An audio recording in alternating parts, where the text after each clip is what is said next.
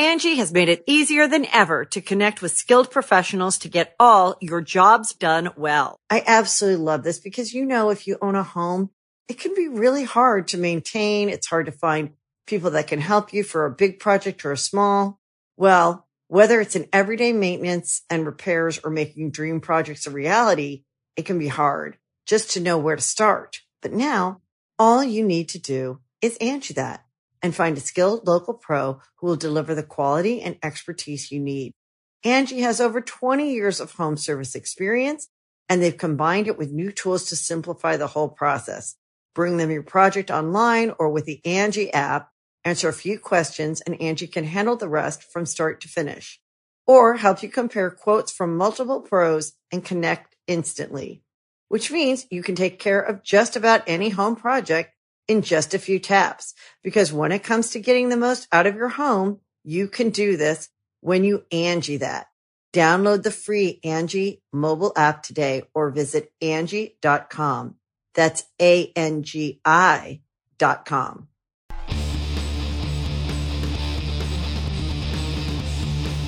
Hey, friendo, Steve here. And Larson. And welcome back to Going In Raw, the Undertaker Last Ride Review, Episode 2. Redemption. Redemption. That's right. The Redemption. The Redemption. Was there a definite article in front of Redemption? I don't recall. The gruesome shots of surgery, which Steve had to look away from. Oh, they weren't that bad. It's a pretty packed episode. This is, I think, probably the most interesting stuff here was how much they talked about his relationship with Vince McMahon. Yeah, I would agree with that. That was a pretty solid focus of the thing. They tried to interview Vince about it, and it seemed like he was becoming overwhelmed with emotion. Just said, tell him to cut the camera, and just said, "I can't do that."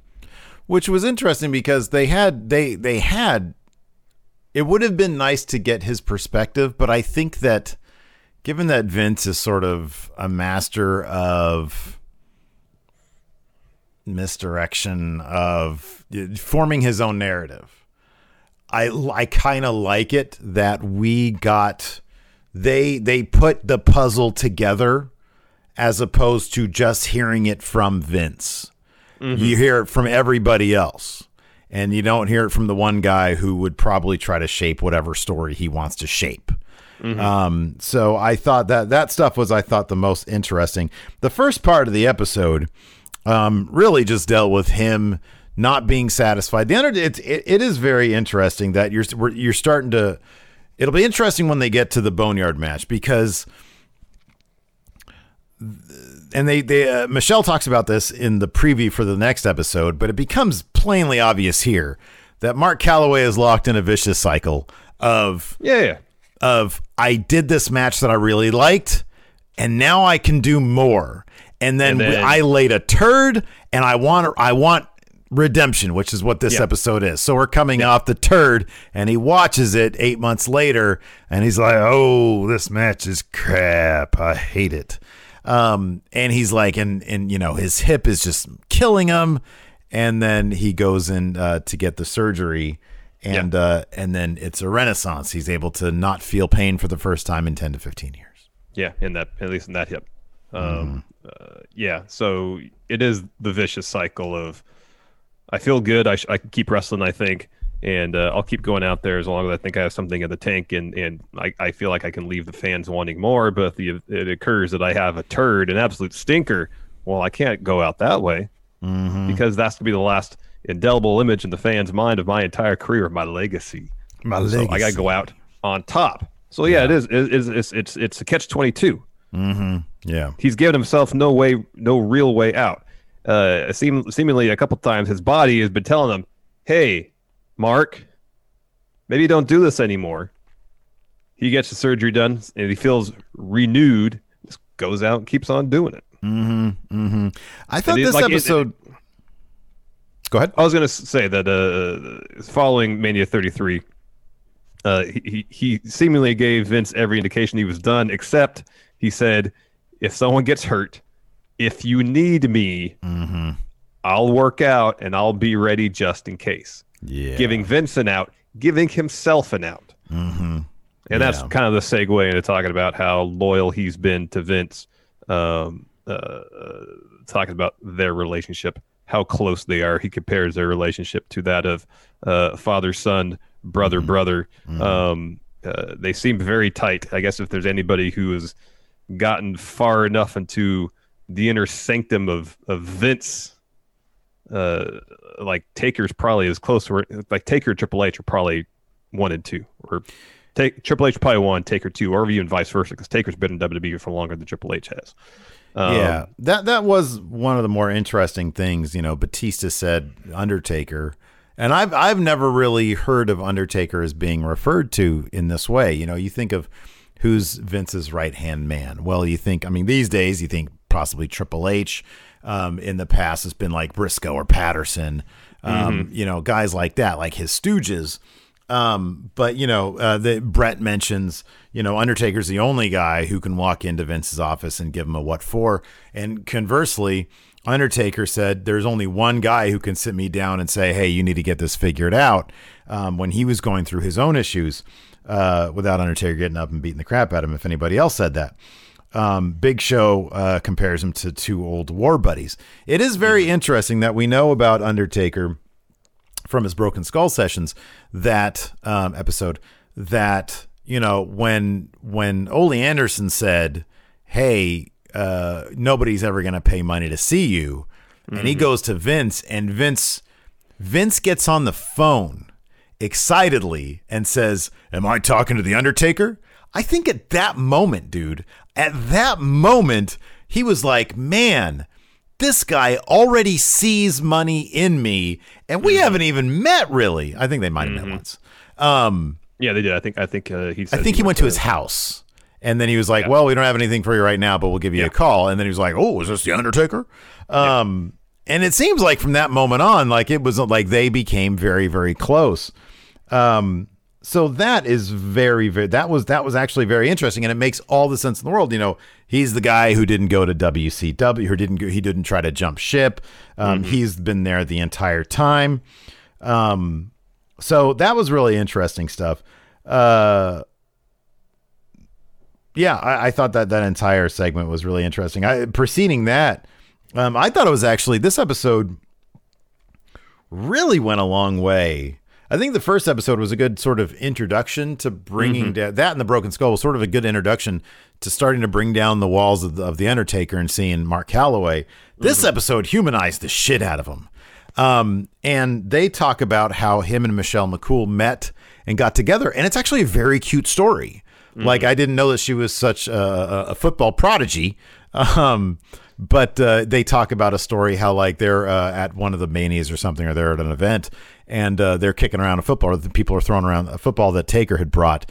And, you know, all these big, meaty dude wrestlers are chucking these, what did he call them, wounded ducks, you know, and then she proceeds to throw like a 35-yard spiral, like the perfect spiral. And that at that point, Undertaker was smitten, and then he started pursuing her. They have such a great chemistry and obvious like love for each other that is very infectious when you see it on camera. It's so fun to watch them together. They make a very cute couple. Yeah. And then following that story that he tells about the football, they show footage of her. I don't know what football league this is. Yeah. She was playing football. Yeah. And then the bit where she said, you know, when I started wrestling, there's 2 people I didn't want to meet. One was Kane, the other was the Undertaker. And she said, and then they said, like, yeah, you find out one is like the nicest person, Kane, and then she said, I married the other one. So it was a fun little moments right there. I really like that stuff. So he goes through his surgery, which is just tough to watch, man. I had to look away a couple times. There was a comical scene of them saying, I guess there was a mix up with his hospital records, because they didn't have all the surgeries that he'd been through. And so they're like, okay, so you've never had a surgery before? And Taker and Michelle just both start laughing. Yeah. And she's like, we're laughing because he's had like literally head to toe. Yeah. And then he has to then try to recount his surgeries for a guy who's like putting it in, and he's like, yeah, he thought I was done, but I wasn't even halfway there. And and so anyways, then of course the actual surgeon was an Undertaker fan, knew who he was. He said it was like an honor to be able to work on him. I think it was because he said he had the same procedure done before, and he said something like a lot has changed in like 7 or 9 years or something like that. So it might have been the same guy that did the previous operation. Well, I thought what Undertaker said, the 7 years was Undertaker was saying, you know, he wanted verification. This guy knew what he was doing. And he was like, oh, yeah, I've been doing it for 7 years. No, I thought Undertaker said a lot has changed or a lot has improved or something in 7 years, you know. And I guess it could be in general with that particular surgery, but I guess that could be the case. Yeah. Yeah. So anyways, that stuff was interesting, but then immediately after the surgery, like he felt like $1 million. Like he, you know, there was footage of him walking on a crutch. He's like, man, as soon as I woke up, I felt great. Yeah. So that was cool. There's a whole thing running throughout too, where Michelle would kind of passive aggressively get on him about him wanting to wrestle again. Mm-hmm. And she put little jabs in there, and he'd roll his eyes. Yeah. Constantly. Yeah, that was good. But then stuff. when it came time to where he said, okay, I'm going to do it again, then she was like, all right, well, we're going to do everything we can to make sure you're as healthy as possible and as ready to go. WB had a ring brought to Austin at an abandoned jet ski repair place. They set up in there, cleaned the whole place out, and then he started training. I thought it was really cool that we got to see the video that he sent Vince saying that he was ready. I thought that because it's such a nerdy little thing. But it was, you know, he knew that it was the kind of thing that would pop Vince. You know, he told Michelle to start recording, and he's like running the ropes. He does some bumps, and he gets up into the camera or into the phone camera or whatever. And he tells Vince, if you need me, I'm ready, or something like that. Yeah. And he rolls his eye. He does the eye roll thing, and he sticks his tongue out. You know, and he wasn't dyeing his beard, so his goatee is like just shock white. And there is such a difference when he doesn't dye. Like he dyes it really, really well. Like it doesn't look gaudy at all, or it doesn't look like he like, you know, markered it on. He dyes it very subtly. And it takes like 20 years off his face, because when he goes pure gray, he looks old. Yeah, he does look old. Yeah. He does look old. So yeah, the second half is all about him preparing for his match at Mania 34 against John Cena. And by the way he puts it, he was expecting to do much more. He said, I trained for 45 and they gave me 5. Yeah. But after his match, he was not satisfied at all. Like you could tell he was very happy that he was over in the moon that he was able to go out there. And so, yeah, they do the build up to Mania. Like at one point he's backstage at the Rumble. Yeah. And Michelle McCool is the year she had that big Rumble. And he talks to Seth Rollins for a second. He's talking to a lot of people. And that's when he's looking at the screen and he sees AJ Styles. And he's like, that's one guy that I wish I'd crossed paths with, because he gets it. He's, you know. He's like modern day Shawn Michaels. Yep. Exactly. Yeah. And so I guess the idea was Vince asked him, so you're good to go? And he said, well, I'll let you know by Chamber, because that's when they needed to solidify plans. He said he sent that video that you mentioned to Vince during Elimination Chamber. And then I guess that's 2 months in earnest. He had to get to training. Mm-hmm. And he used Primo to help him. Yep. Yeah. So that was kind of cool. And yeah, he did at 34, you know, it shows him backstage and he's prepping and stuff. He looked decidedly fitter. Yeah, 'cause he said before he started training for Mania 34, he's up to like 315. Mm-hmm, yeah. Because they show him leaving Mania 33, and he looks like he's carrying an extra 20 pounds. Mm-hmm. He lumbers when he walks because his hip is so bad. He's moving much more briskly. But I would say this, given what happened at Mania 33, having a match like he did at Mania 34, which was an extended squash match of arguably the greatest champion in WWE history, John Cena, it was effective in terms of, don't worry, WWE Universe, the Undertaker has plenty left in the tank. He came out here, renewed, destroyed John Cena, and you can expect him to be around for many more years. Now, if this is the match he was hoping to be to cap it all off, his retirement, that's probably not the type of bout he wanted. But, in terms of Vince shaping a narrative and seeing if it's going to come to fruition, hey, Mark, the narrative is you're going to go in there and destroy John Cena, and then the fans will think, oh, he's got plenty left in him. Maybe you will too, there, Undertaker.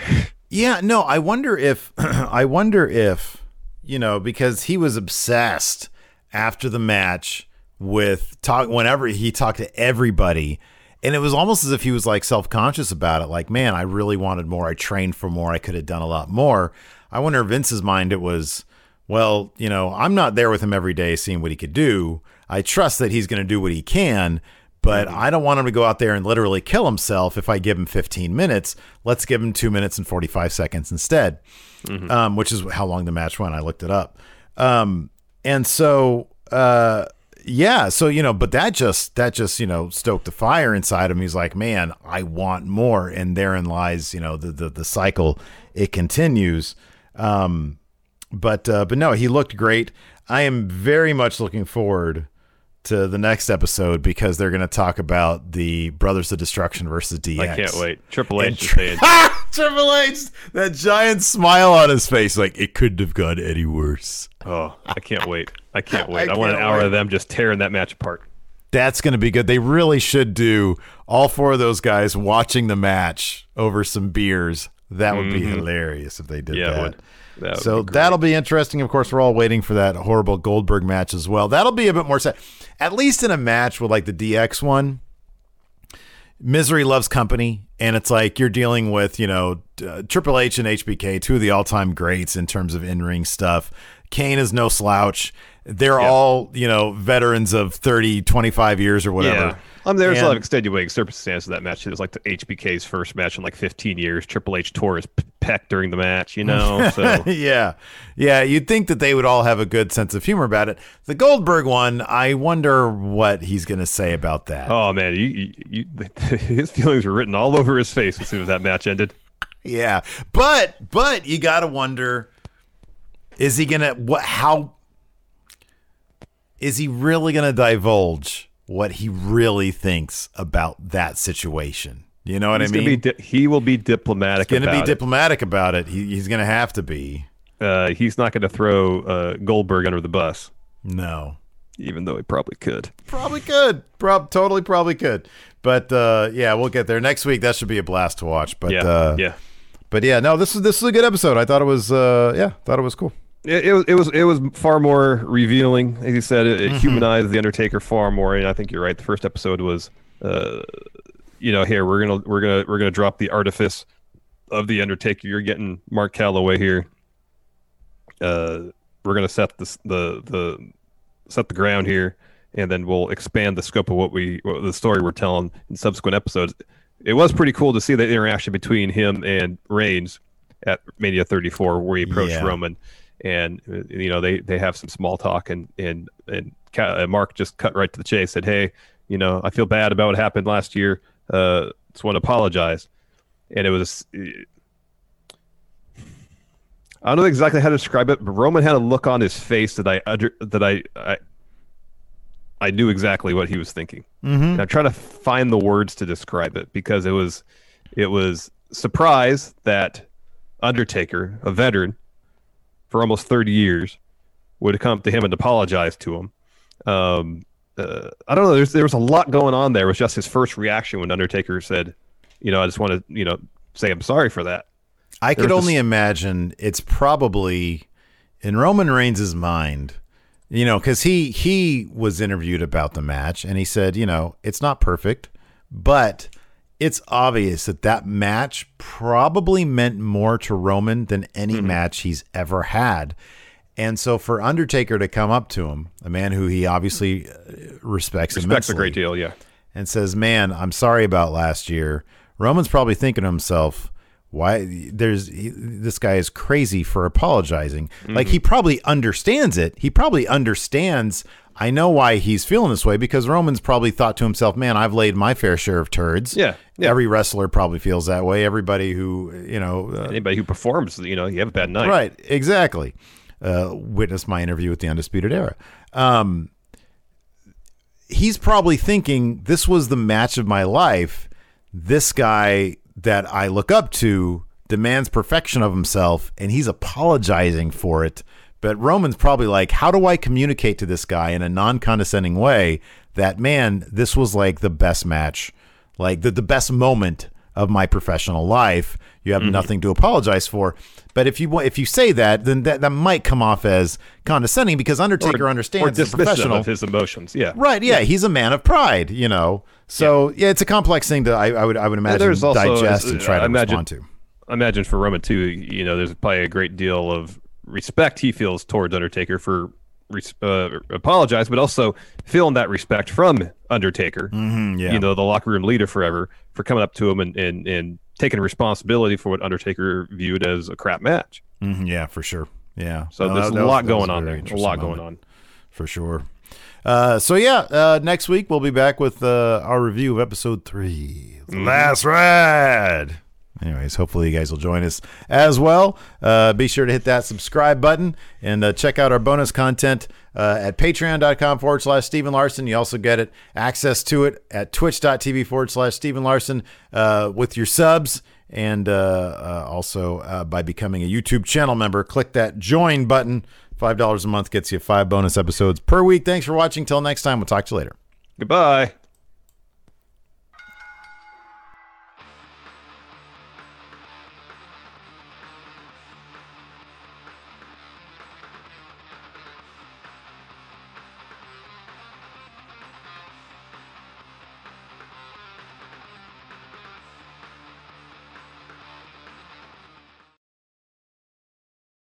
Angie has made it easier than ever to connect with skilled professionals to get all your jobs done well. I absolutely love this because, if you own a home, it can be really hard to maintain. It's hard to find people that can help you for a big project or a small.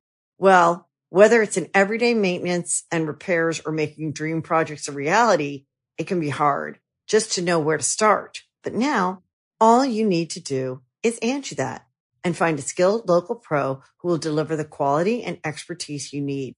Angie has over 20 years of home service experience, and they've combined it with new tools to simplify the whole process.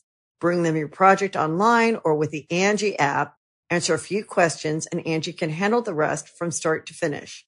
Or help you compare quotes from multiple pros and connect instantly, which means you can take care of just about any home project in just a few taps. Because when it comes to getting the most out of your home, you can do this when you Angie that. Download the free Angie mobile app today or visit Angie.com. That's ANGI.com.